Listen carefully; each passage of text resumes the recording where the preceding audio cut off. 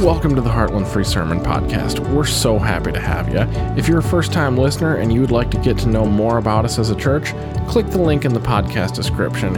And if you'd like to fill out our online connection card, you can do that there as well. Thanks for joining us, and let's get into a fantastic message.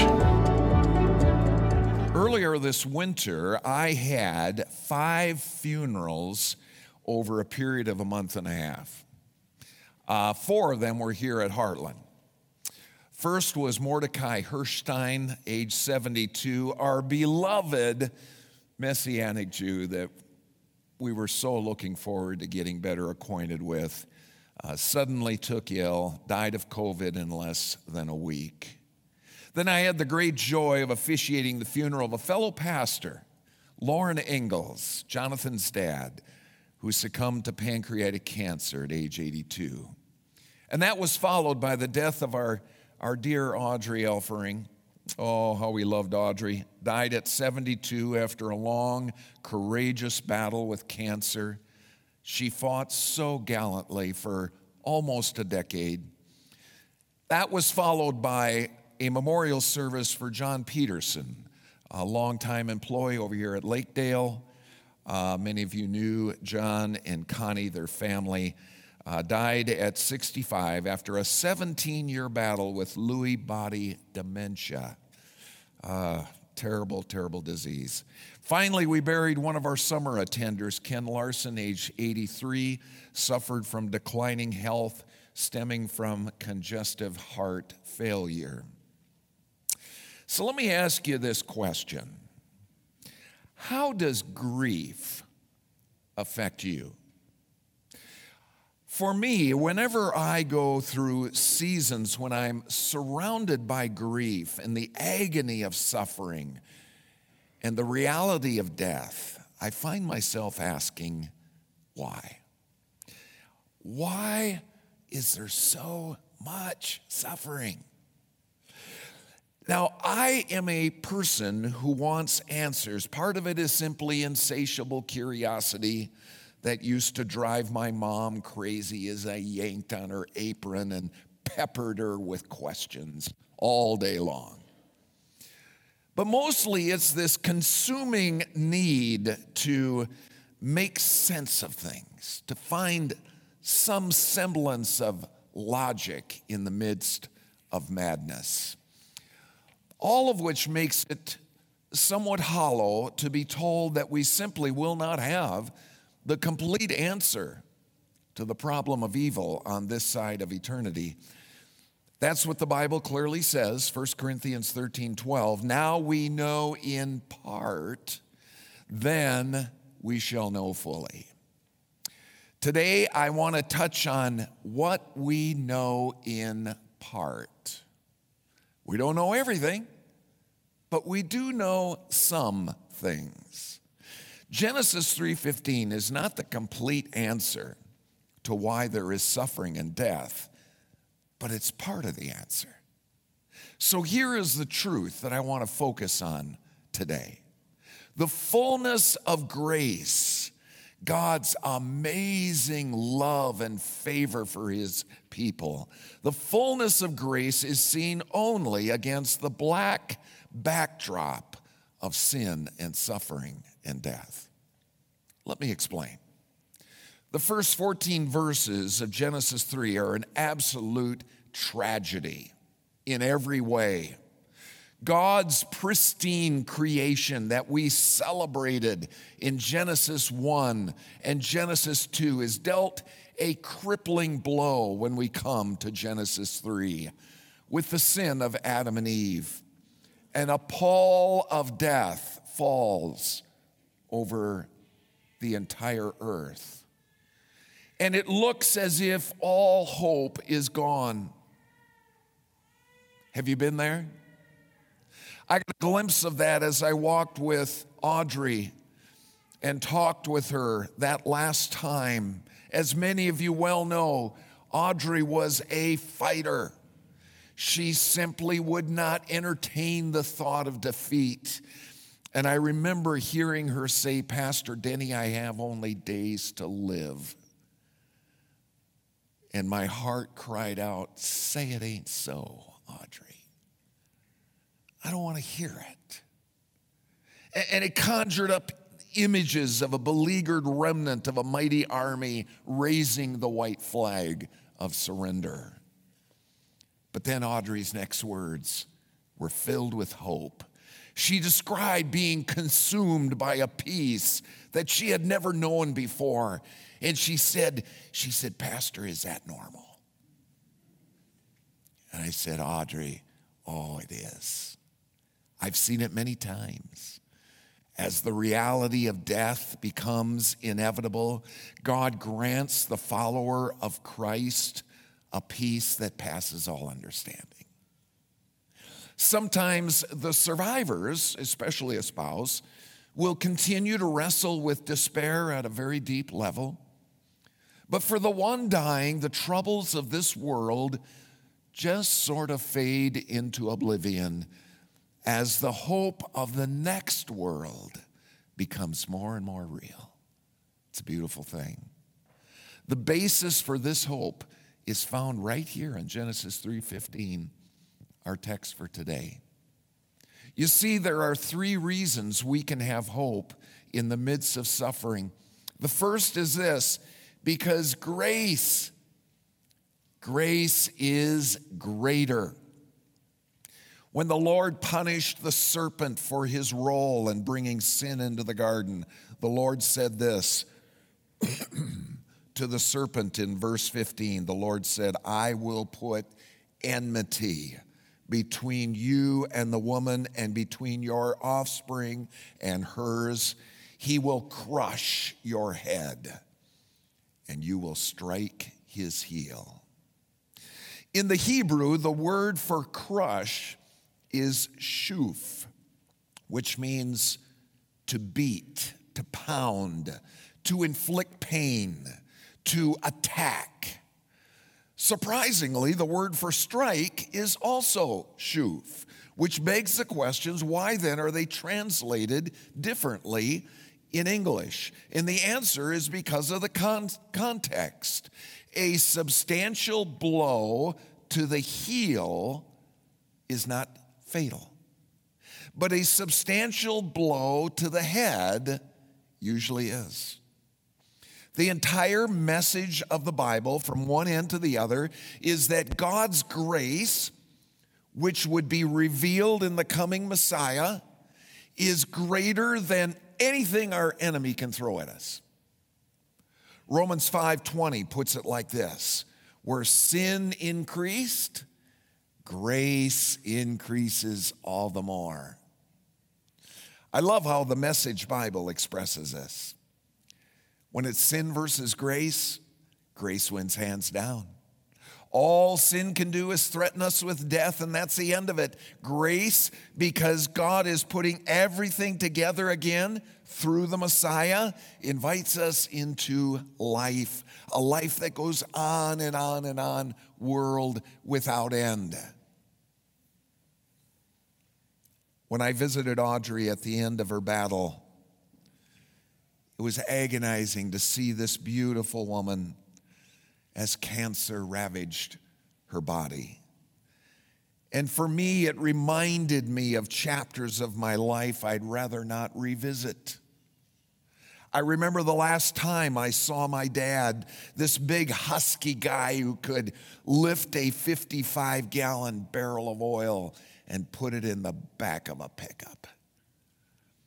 And for months, cancer had ravaged his body, and now only a shell of the father I once knew. And that night, I went home, promptly vomited everything I'd eaten that day. Cancer stinks, doesn't it? It's revolting to us, turns our stomachs.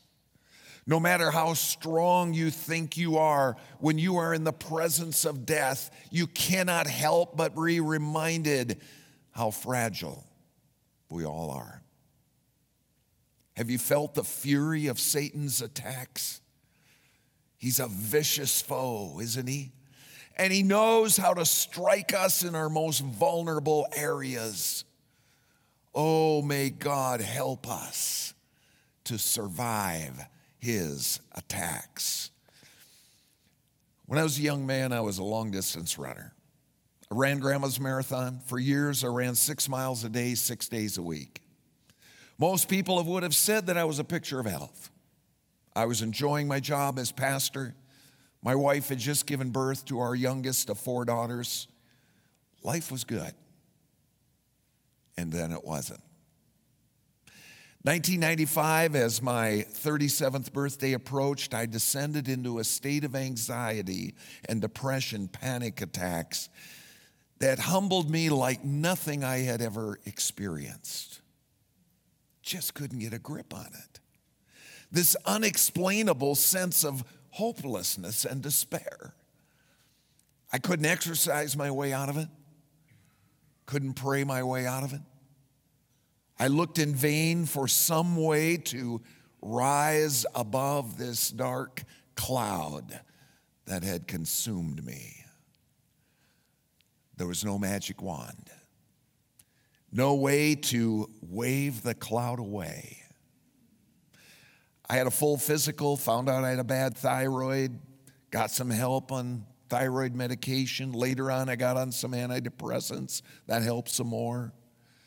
But the issue was much deeper. It always is. You see, the human body and mind and soul is mysteriously complex. Doesn't take much to throw us off balance. A few years ago, I listened to a fellow pastor named Tommy Nelson, and he shared his own battle with depression and anxiety, and I thought he must have read my mail. And if you have any issues with this, you may wish to check out his book, which is called Walking on Water When You Feel Like Drowning. Finding Hope in Life's Darkest Moments. Tommy begins his book like this. He says, quote, "Football was my sole obsession from adolescence through college. I spent every waking moment reading about it, watching it, practicing and conditioning for my role as quarterback. It was a blessing to be slightly better than average. Because even though I learned that many people had more talent than me, I could nonetheless outwork them. Intensity became my coin of the realm." Close quote. For me, I knew early on I was never going to be a star in sports. No ups. But in my studies, I was slightly better than average. But only if I just worked my tail off. And you know what? That can easily turn into an unhealthy perfectionism in whatever you aspire to be or do. And you know, folks, Satan is a master at locating our point of vulnerability. He knows where to insert the knife, and he knows when to turn it. The good news for the Christian is that he who is in you is greater than he who is in the world. Praise God. There is hope for those who turn to Jesus and cry out to him. Grace is greater. God's lavish love can overwhelm the clouds of darkness. Praise his name. This brings us to the second reason we can have hope in the midst of suffering, and that is because Satan is defeated. He is a defeated foe. Genesis 3:15 says of the Messiah who is to come, he, the Messiah, will crush your Satan's head, and you, Satan, will strike his heel. The Hebrew word for head is rosh. It refers most often to the head of a human, sometimes to the head of an animal or a captain of an army. We all know that the head is the most vulnerable part of the human body. That's why we want motorcycle riders to wear helmets.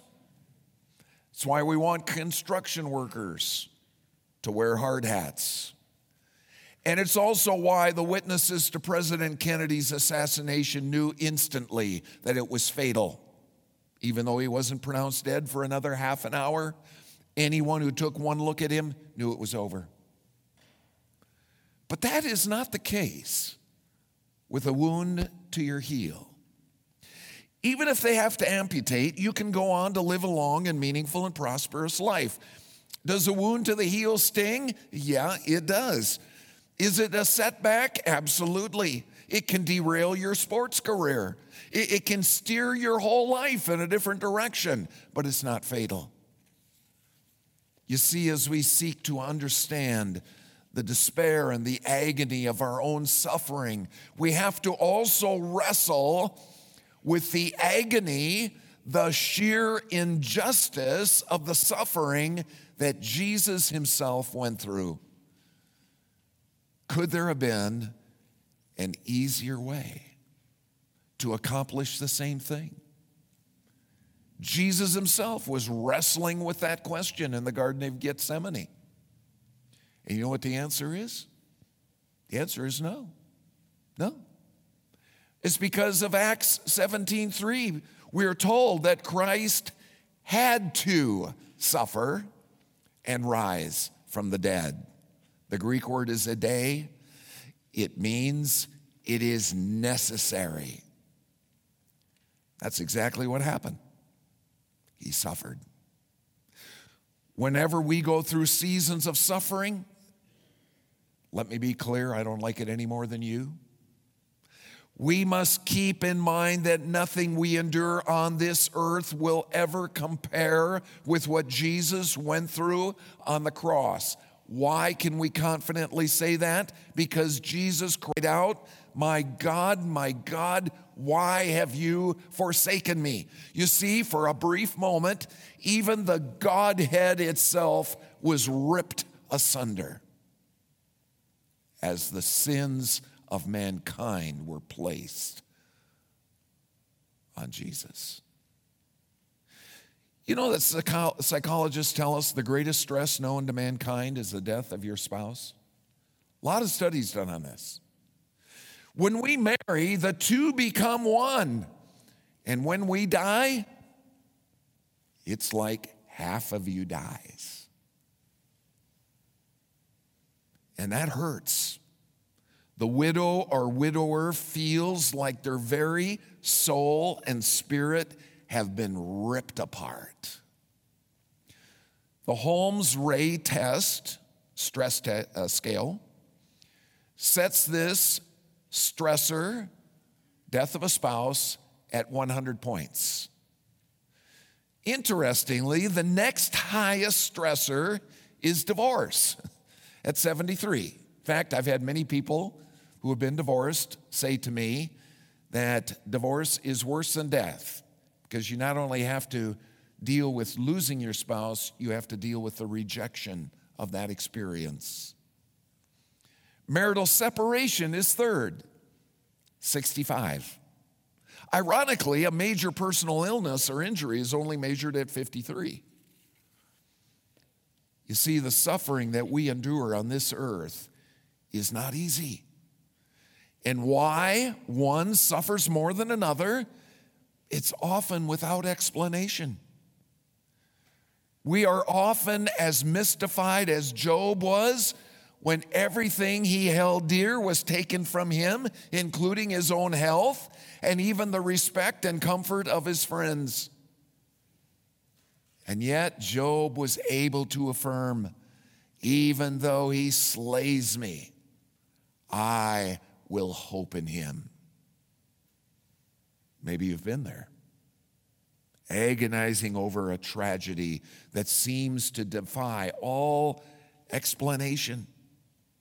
Not till much later in Job's book do we see that what it is that kept Job going. Now, you have to remember that Job had no access to the scriptures as we have today. Many Bible scholars believe that Job lived sometime after the Tower of Babel, but before Abraham, say 2100, 2200 BC.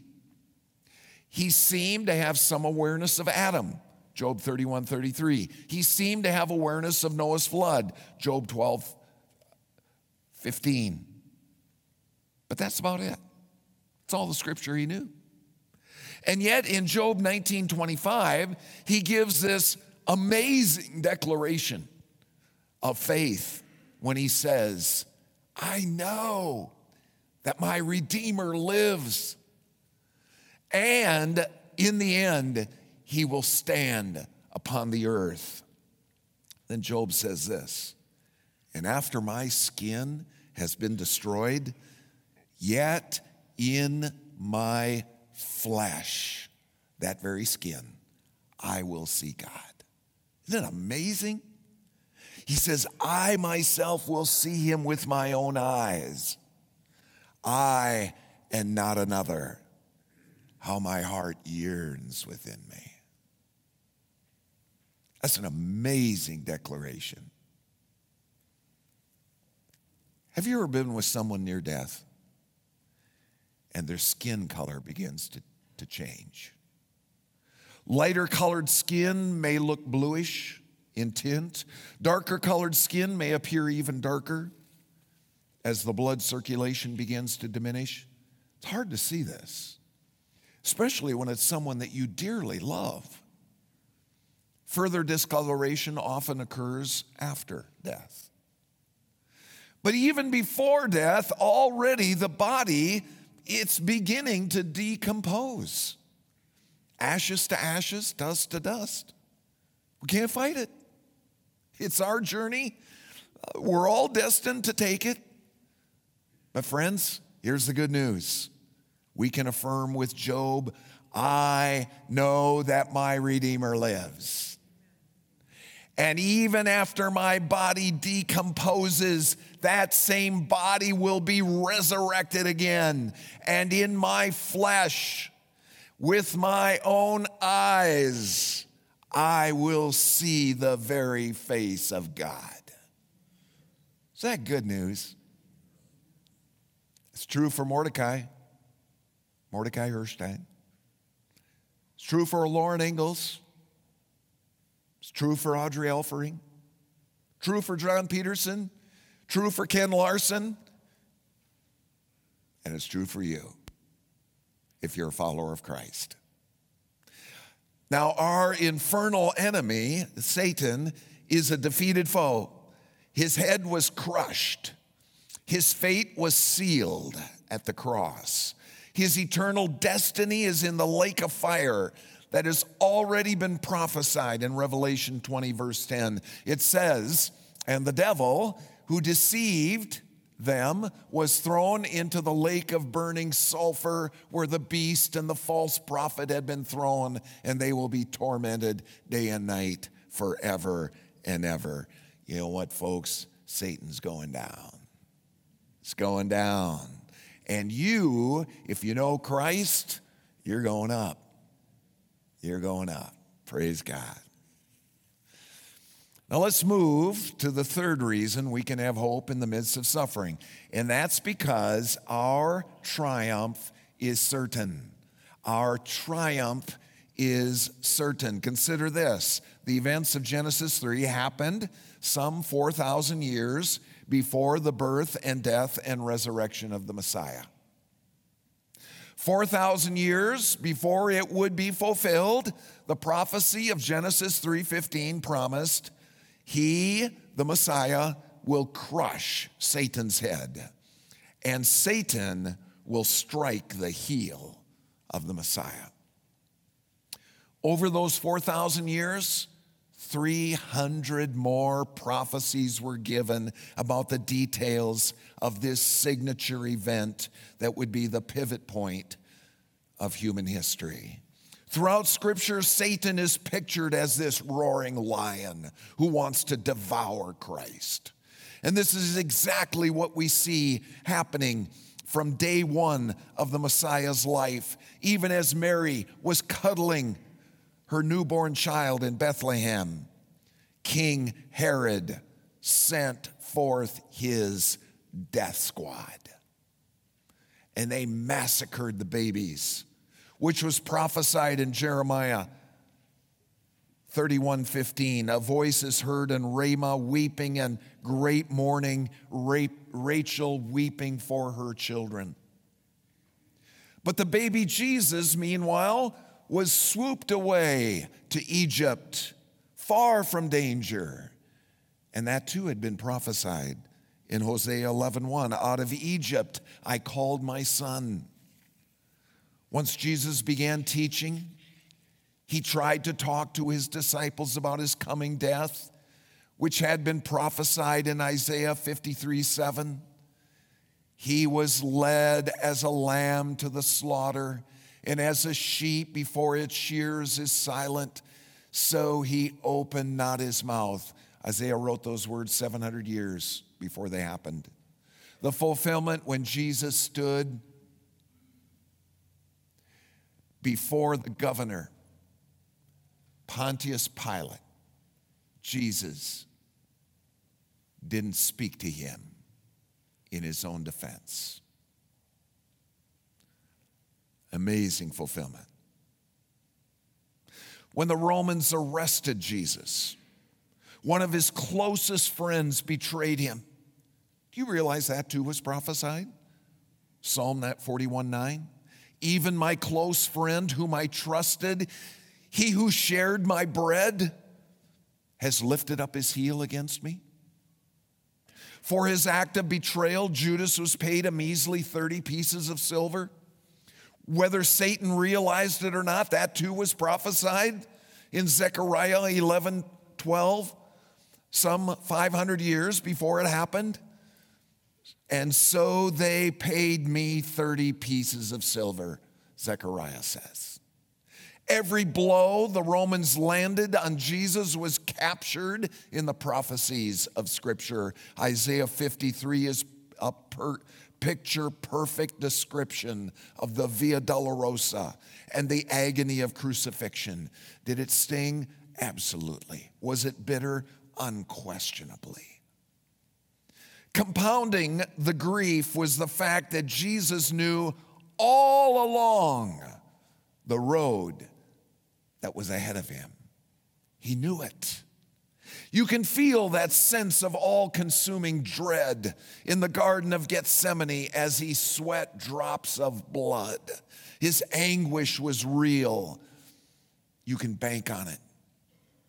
As Jesus took his last breath, he uttered, "Into thy hands I commit my spirit." That's exactly what he did.